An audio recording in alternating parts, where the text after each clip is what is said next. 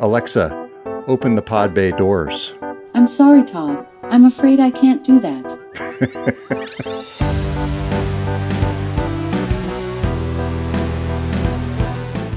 Hi, and welcome to GeekWire. I'm GeekWire co-founder Todd Bishop. It is our periodic check-in with the final frontier today. We're going to be talking about space and the future of commercial space travel, and even Alexa with Alan Boyle, GeekWire contributing editor, on this episode. Alan, it's great to have you here. Thanks for having me. You've been covering some fascinating topics lately, and coming up, I want to chat about your look ahead to the year in space 2022. But first off, Alexa is going to space. And by the way, every time I'm saying that, the device on my table is being triggered. So maybe I should stop that. But I don't know that one. There she goes. But in fact, she is headed out on a Orion deep space capsule for the Artemis 1 around the moon mission. Alan, this was interesting in part because of the origins of Alexa and the inspiration that Amazon originally had for this voice assistant. Can you fill us in on what Alexa is going to be doing in space? Well, it's part of an experiment called Callisto, which actually originated with Lockheed Martin. Lockheed Martin is the prime contractor for the Orion deep space capsule, which is being used in the Artemis moon missions.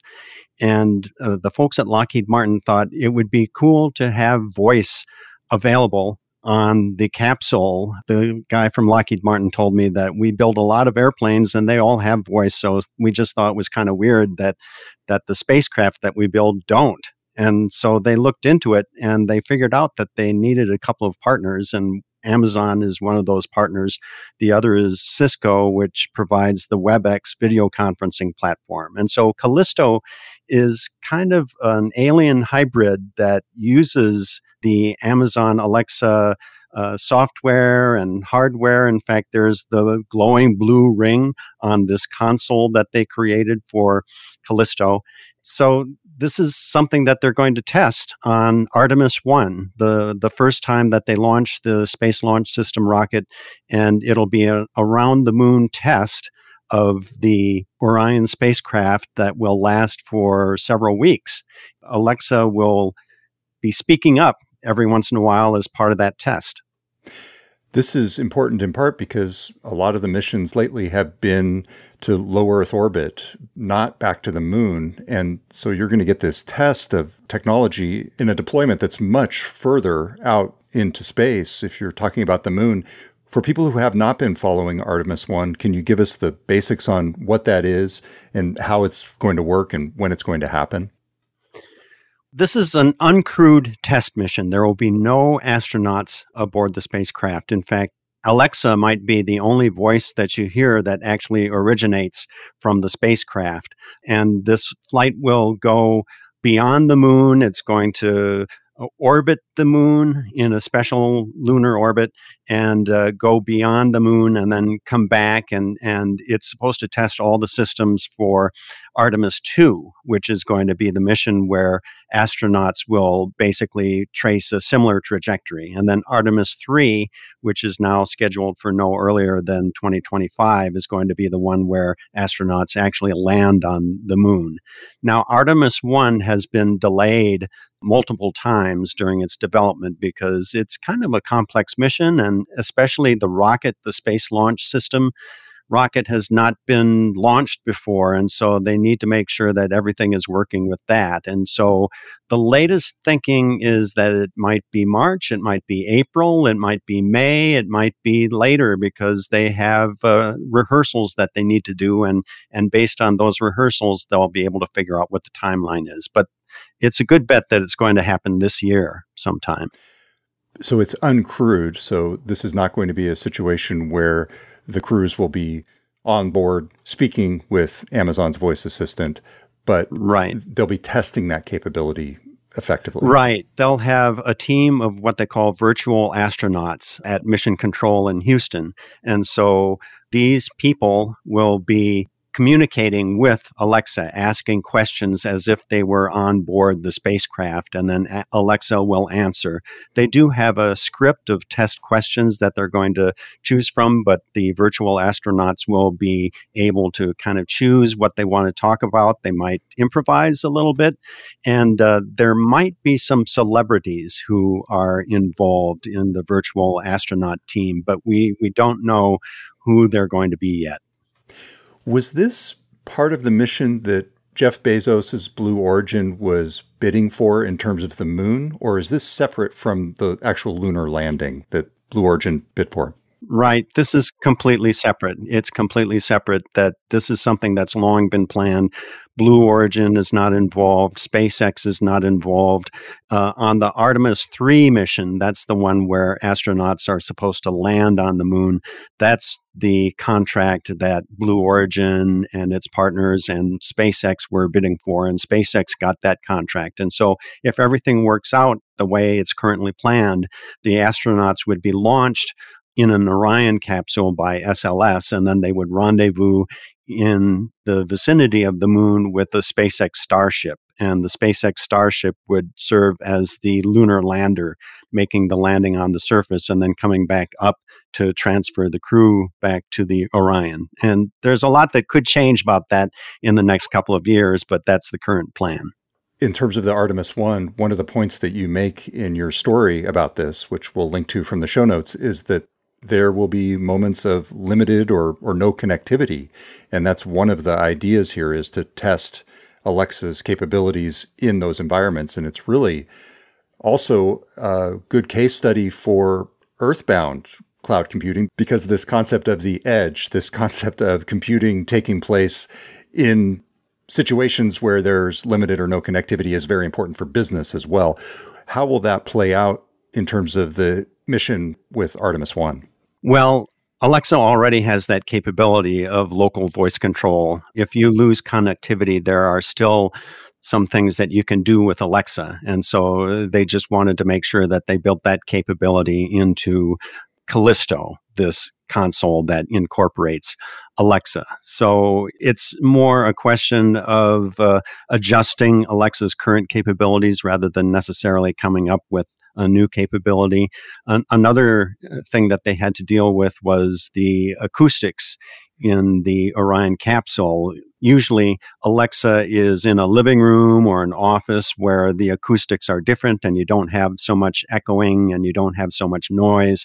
And so they had to tweak the voice recognition software so that Alexa was more tuned into what it would be hearing when it's in a confined space like Orion's capsule. And this all applies, as you say, as well to earthly applications, especially cars. When Alexa is put into cars, you may not have continuous internet connectivity. People talk about the connected car, but there's going to be dropouts, and so you have to deal with that. And again, you have maybe a confined space with different acoustics, and so Amazon has already done some work to adjust what Alexa hears and what it does in an automobile, but this will kind of help with that challenge. I alluded to this at the beginning, but it's interesting in part because Amazon's inspiration for Alexa in the first place was the Star Trek computer. So here you have this coming full circle in some ways. Yeah, I'm glad that you came back to that Jeff Bezos, as you know, is a big Star Trek fan. In fact, he played a cameo role in one of the Star Trek movies. And so when he and other folks at Amazon were trying to come up with Alexa, they really did have that computer in mind from Star Trek, the one that had a woman's voice and you could talk to it and order your Earl Grey hot or whatever else on board. And so it is a case of things coming full circle, and Alexa is finally going into space like its inspiration on Star Trek. Well, on this topic, the intersection of science fiction and science and space, I do want to point out Alan has a fantastic podcast of his own that I'd encourage everybody to sign up for. It's the Fiction Science Podcast. You can find it wherever you listen to podcasts, and Alan's got some great guests, including just recently someone who was a subject of our most recent GeekWire trivia contest, Neil Stevenson, and his book Snow Crash, and the whole way that it essentially coined the phrase metaverse. You had Neil on one of your recent episodes. Right. By the way, you mentioned in your GeekWire coverage of this Alexa story that this was reminiscent in some ways of HAL from 2001: A Space Odyssey. And so in honor of that reference, Alan, I took some time and I used, let me just show you what I did. Alexa, open the pod bay doors. I'm sorry, Todd. I'm afraid I can't do that. There's this great service called Alexa Blueprints that you can use that allows you to basically make Alexa say whatever you want in response to any prompt. So there you are. That's my 2001 homage. Let's try this with my Alexa here at home. Echo, open the pod bay doors. I'm sorry, Dave. I'm afraid I can't do that. Also, I'm not Hal, and we're not in space. So that is built in. You didn't even have to do a blueprint for that. Exactly. I did it purely to make her say my name instead. If you were to say, Alexa, take me to the moon, you would get a preview of all the information that you can hear about Artemis. And you can even sign up for a reminder for Alexa to tell you when the Artemis 1 mission is going to occur when they schedule it. For the first time in 50 years, NASA will be returning to the moon with Artemis 1. I'll be on board for the journey to test out how I can make astronauts' jobs easier and more enjoyable on future missions. So that's something that folks might want to try also. I love it because if you were to say, instead, fly me to the moon, you might end up with a song instead, right? That's true. That's true. It puts you in touch with Amazon Music. So it's take me to the moon, and that'll trigger that. That's correct. Let's talk next about what's coming up in space. That's around the corner on GeekWire. I wanted a career in IT, but I didn't know where to start. WGU makes it simple. Their accredited online degree programs cover all kinds of IT specialties, and they have valuable industry certifications built in at no extra cost. The payoff? Having those certs back up my degree makes me look even better to future employers. A nonprofit university that includes top industry certs in their programs? I choose WGU. Learn more at wgu.edu/IT certs included.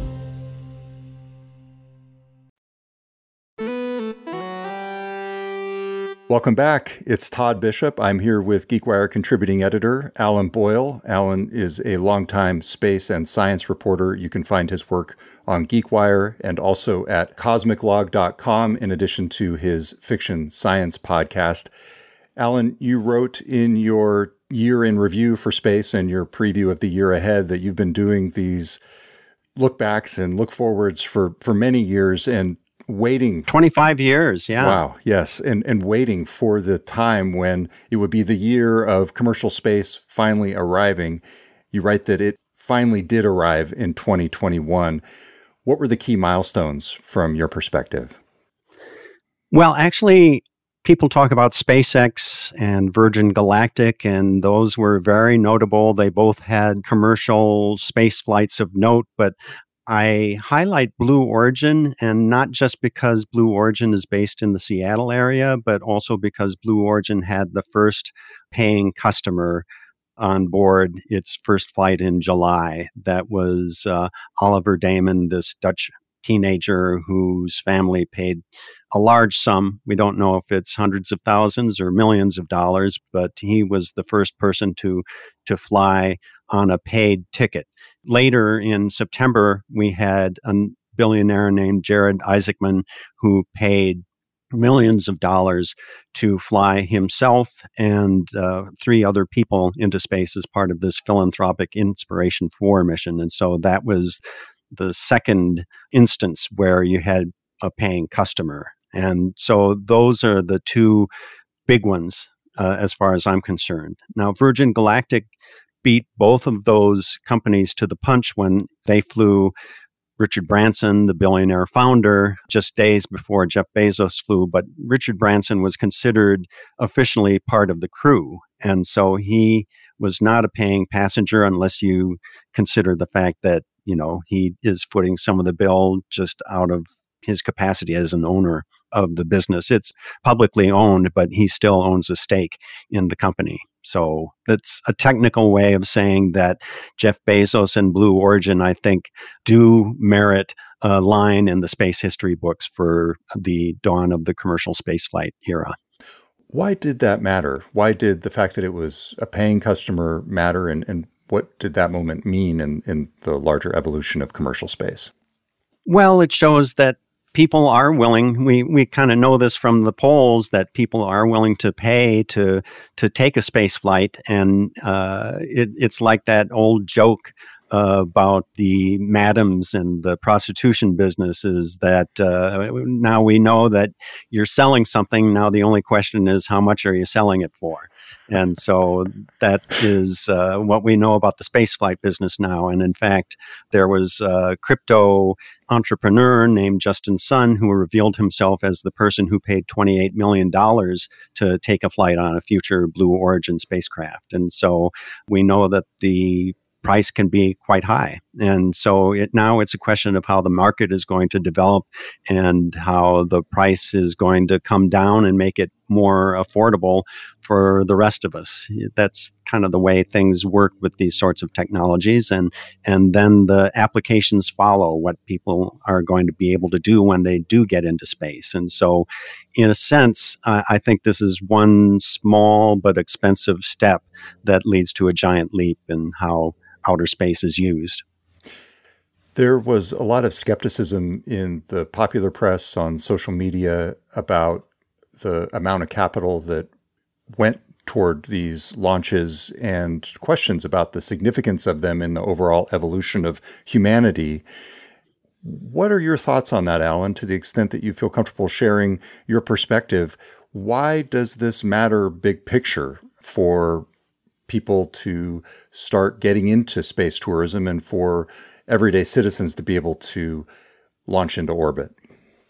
That is a big point of debate. People talked about the carbon footprint of spaceflight and whether we should be paying to solve the issue of homelessness and world hunger and environmental degradation and what to do about climate change. And I think those are all higher priority issues now. I'm not one of those people who thinks, oh man, our future is in space. We're going to get off this rock and let's just do it and let's build that city on Mars, et cetera, et cetera. I don't know if that is something that we need to be really focusing on more than dealing with climate change, for example.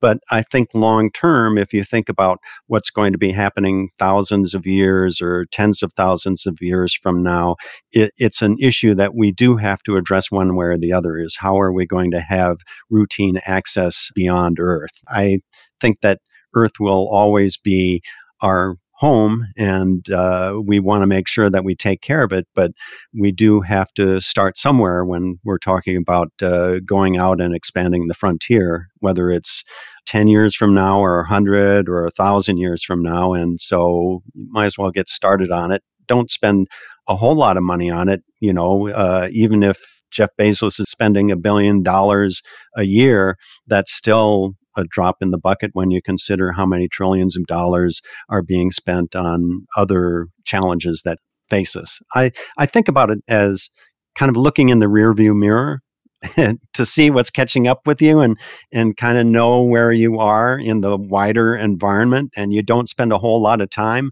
looking in the rearview mirror when you're driving your car, but it's something that you can't ignore. And so in the big picture, I think that spaceflight is in a similar situation, that you don't want to make it the top priority, but you don't want to just brush it aside either.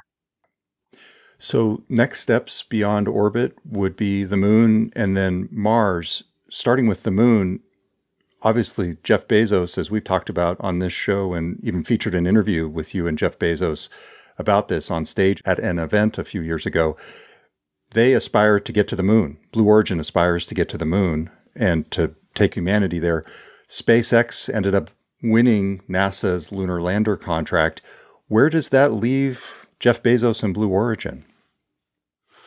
Well, it doesn't leave them in the position that they hoped to be in a year ago, but they are continuing studies with NASA support to build a lunar lander, and they are also working on a new type of space station known as Orbital Reef in partnership with several other groups, including Sierra Space. And so they didn't win this contract, but I don't think that that has crossed, the aspirations to get to the moon, to get to Earth orbit and beyond. That hasn't crossed those aspirations off their list. And so they'll continue work on that, and you may see more reports about who's getting how much for future contracts, and maybe Blue Origin will be in on that. But when we're talking about what might happen in the next year, the big thing is Blue Origin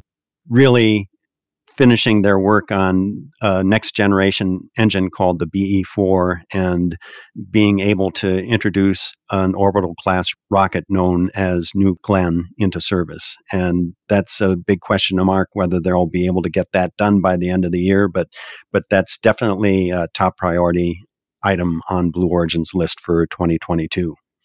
And then Elon Musk and SpaceX seem to value Mars much more than they value the moon, at least if you read Elon Musk's tweets over the years. Mm-hmm.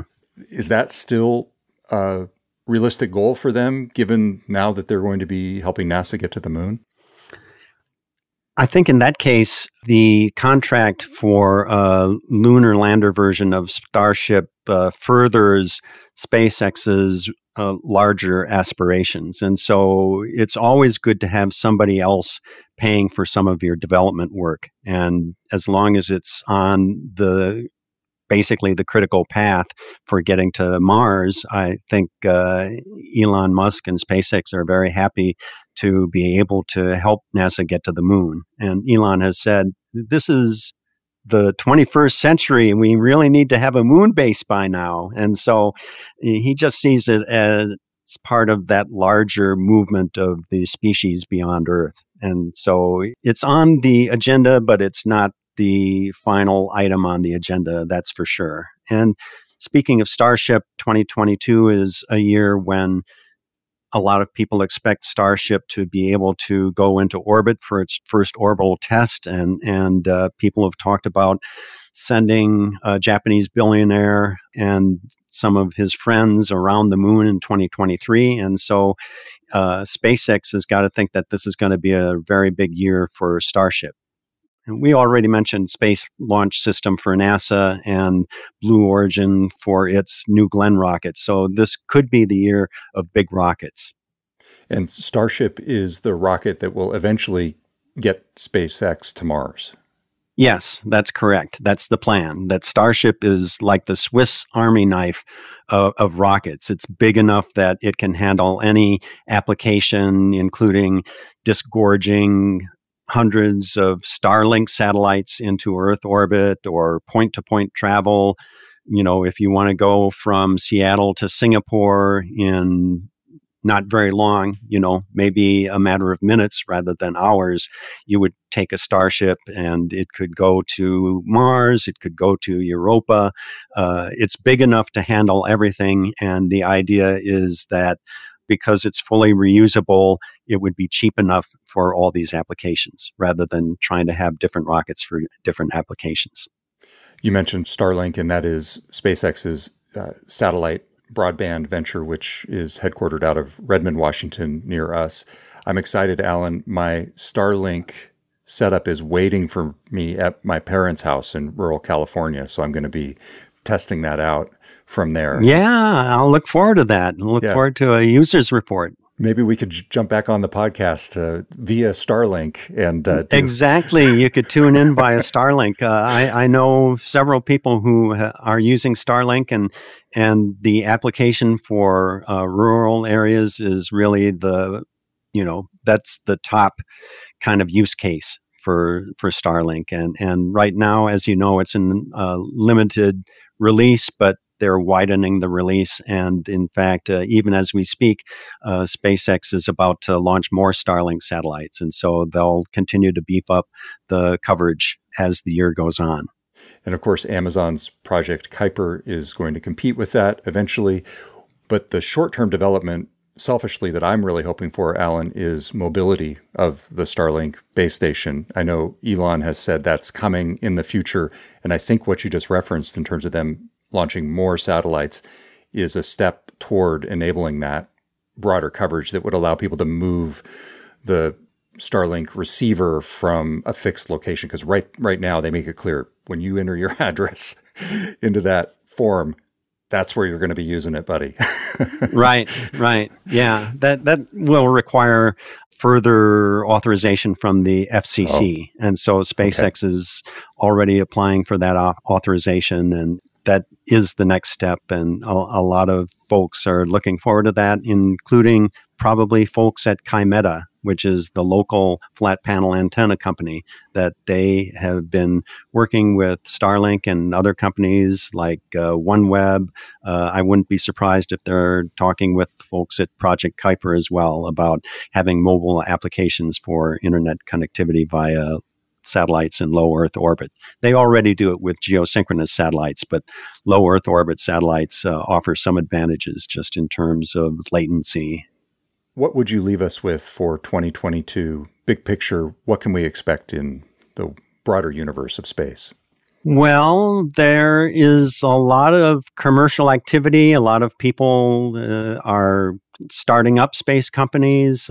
Stoke Space, which is a local company, is getting more support. So people will probably be hearing a lot more about space startups and the plans that they have. And if we're lucky, some of those plans might actually bear fruit in 2022. So stay tuned.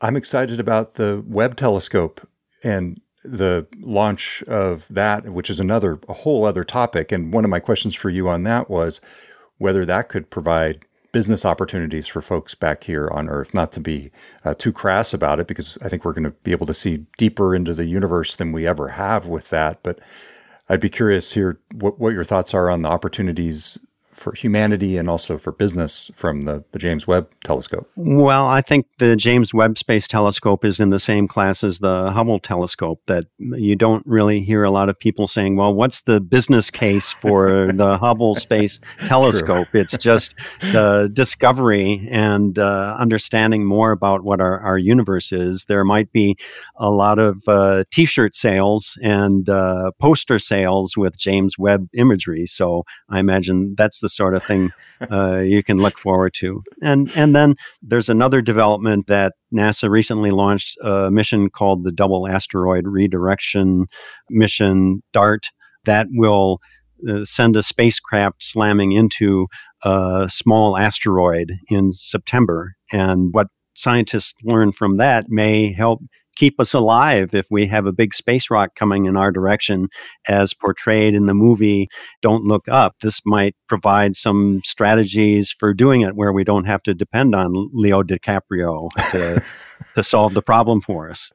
By the way, the other fascinating thing about this whole race over the past year was the marketing and public relations and entertainment value of it. We just got finished in my house watching the Netflix documentary on the SpaceX Inspiration 4 launch, which was fascinating. I know Amazon had its own Shatner in space. Exactly, on Amazon Prime.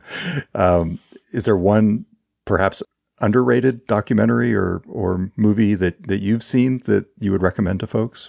Well, if people have Apple TV, there's a series For All Mankind that really sketches an alternate timeline for the space effort. And that's really an interesting, it's not a documentary by any means. It really proposes that the Soviets got to the moon first, and that caused NASA to take the space effort in a different direction and get women involved. And it's not anything like Netflix's Countdown documentary or Shatner in Space, but if you want to kind of get a sense of the feel of spaceflight, especially in those pioneering days, that would be a fun one to watch.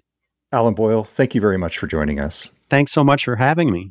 Alan Boyle is a longtime space and science reporter and a contributing editor at GeekWire. You can also find his work at cosmiclog.com and subscribe to his podcast, Fiction Science. We will be right back with a very different topic: Gordon Ramsay, celebrity chef, and Amazon's Twitch.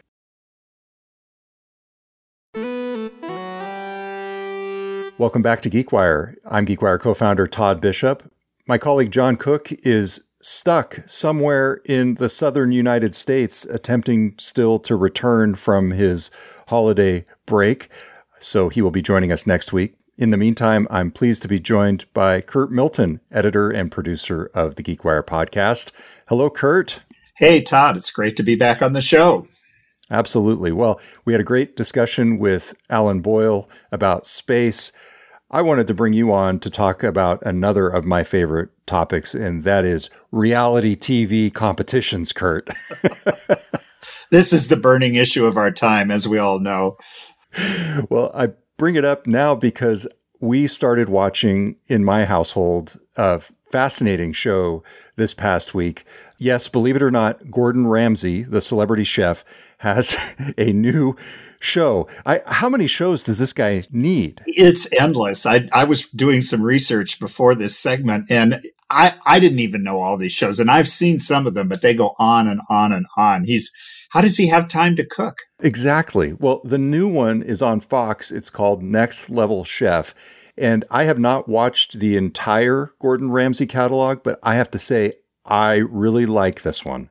It's got a good setup. I won't spoil it for folks out there, but essentially there are 3 levels of a structure that the different groups of chefs move among depending on how well they do. And the basement is hilarious. It's like worse than your grandma's kitchen. So it's a good show. But there was one moment, Kurt, that caught my attention that I wanted to share with you here. Here is Gordon Ramsay interacting on this show with one of the contestants. Step forward, whoever cooked those scallops. First name? Trisha. What do you do for a living? I stream on Twitch, my cooking chef. What the is Twitch? All right, so Gordon Ramsay has no idea, in certain terms, what Amazon's Twitch is. This was fascinating to me, Kurt. Amazon bought Twitch for almost $1 billion, and here you have one of the more influential media figures out there who, ostensibly at least, I don't know, maybe he was playing a bit of a character there, but ostensibly, at least, he did not know what Twitch was. You have to remember, yes, he's always playing Gordon Ramsay, and he's kind of curmudgeonly and obscene occasionally and rude. So that may have been, occasionally, more than occasionally. So this may have been, how genuine was it? But still, you would think he might know something about this. Get out of the kitchen, Gordon. Here you have an emblem of traditional media, broadcast television. Sure, you can watch his shows on Hulu, but these things are really targeted toward the living room TV coming in over a traditional network. And then you have on this show quite a few social media cooks, as they call them, folks who are on Twitch and elsewhere who have strong followings of their own. And in that way, this seemed to me like a watershed moment, or at least something symbolic, where it was a passing of the guard from old to new media. And fittingly, as often happens in these cases, old media not even knowing it was happening. And we know this from the newspaper world, right? Yeah. I remember someone I met who worked at the Washington Post years ago who had to show an editor of the features section how to find their website online because this person didn't know. Now, this was the mid-2000s, but still. But it wouldn't surprise me if Ramsay came out of the box with a show on Twitch next year. He's that kind of guy. He's adaptable. But it was just funny, and it gave people a good laugh because he was so clueless, obviously. And of course, it gave him a chance to drop an F-bomb. So, yes, pretty good Ramsay. Exactly. Well, to your point, Kurt, I think he might be savvier, or at least his people are more savvy than he might be letting on, because his Twitter bio has been changed. It now says, always near food, doesn't know what Twitch is.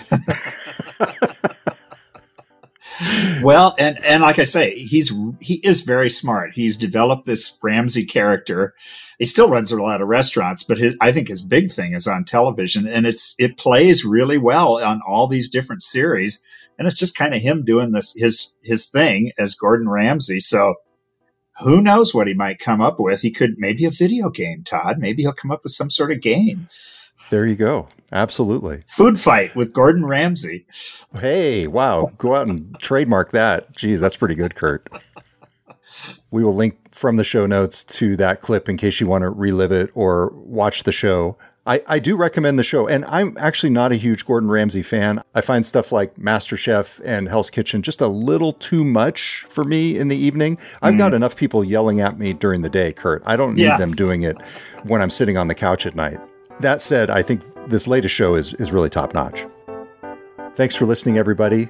I'm Todd Bishop. My colleague John Cook will be back with us next week. Our theme music is by Daniel L.K. Caldwell.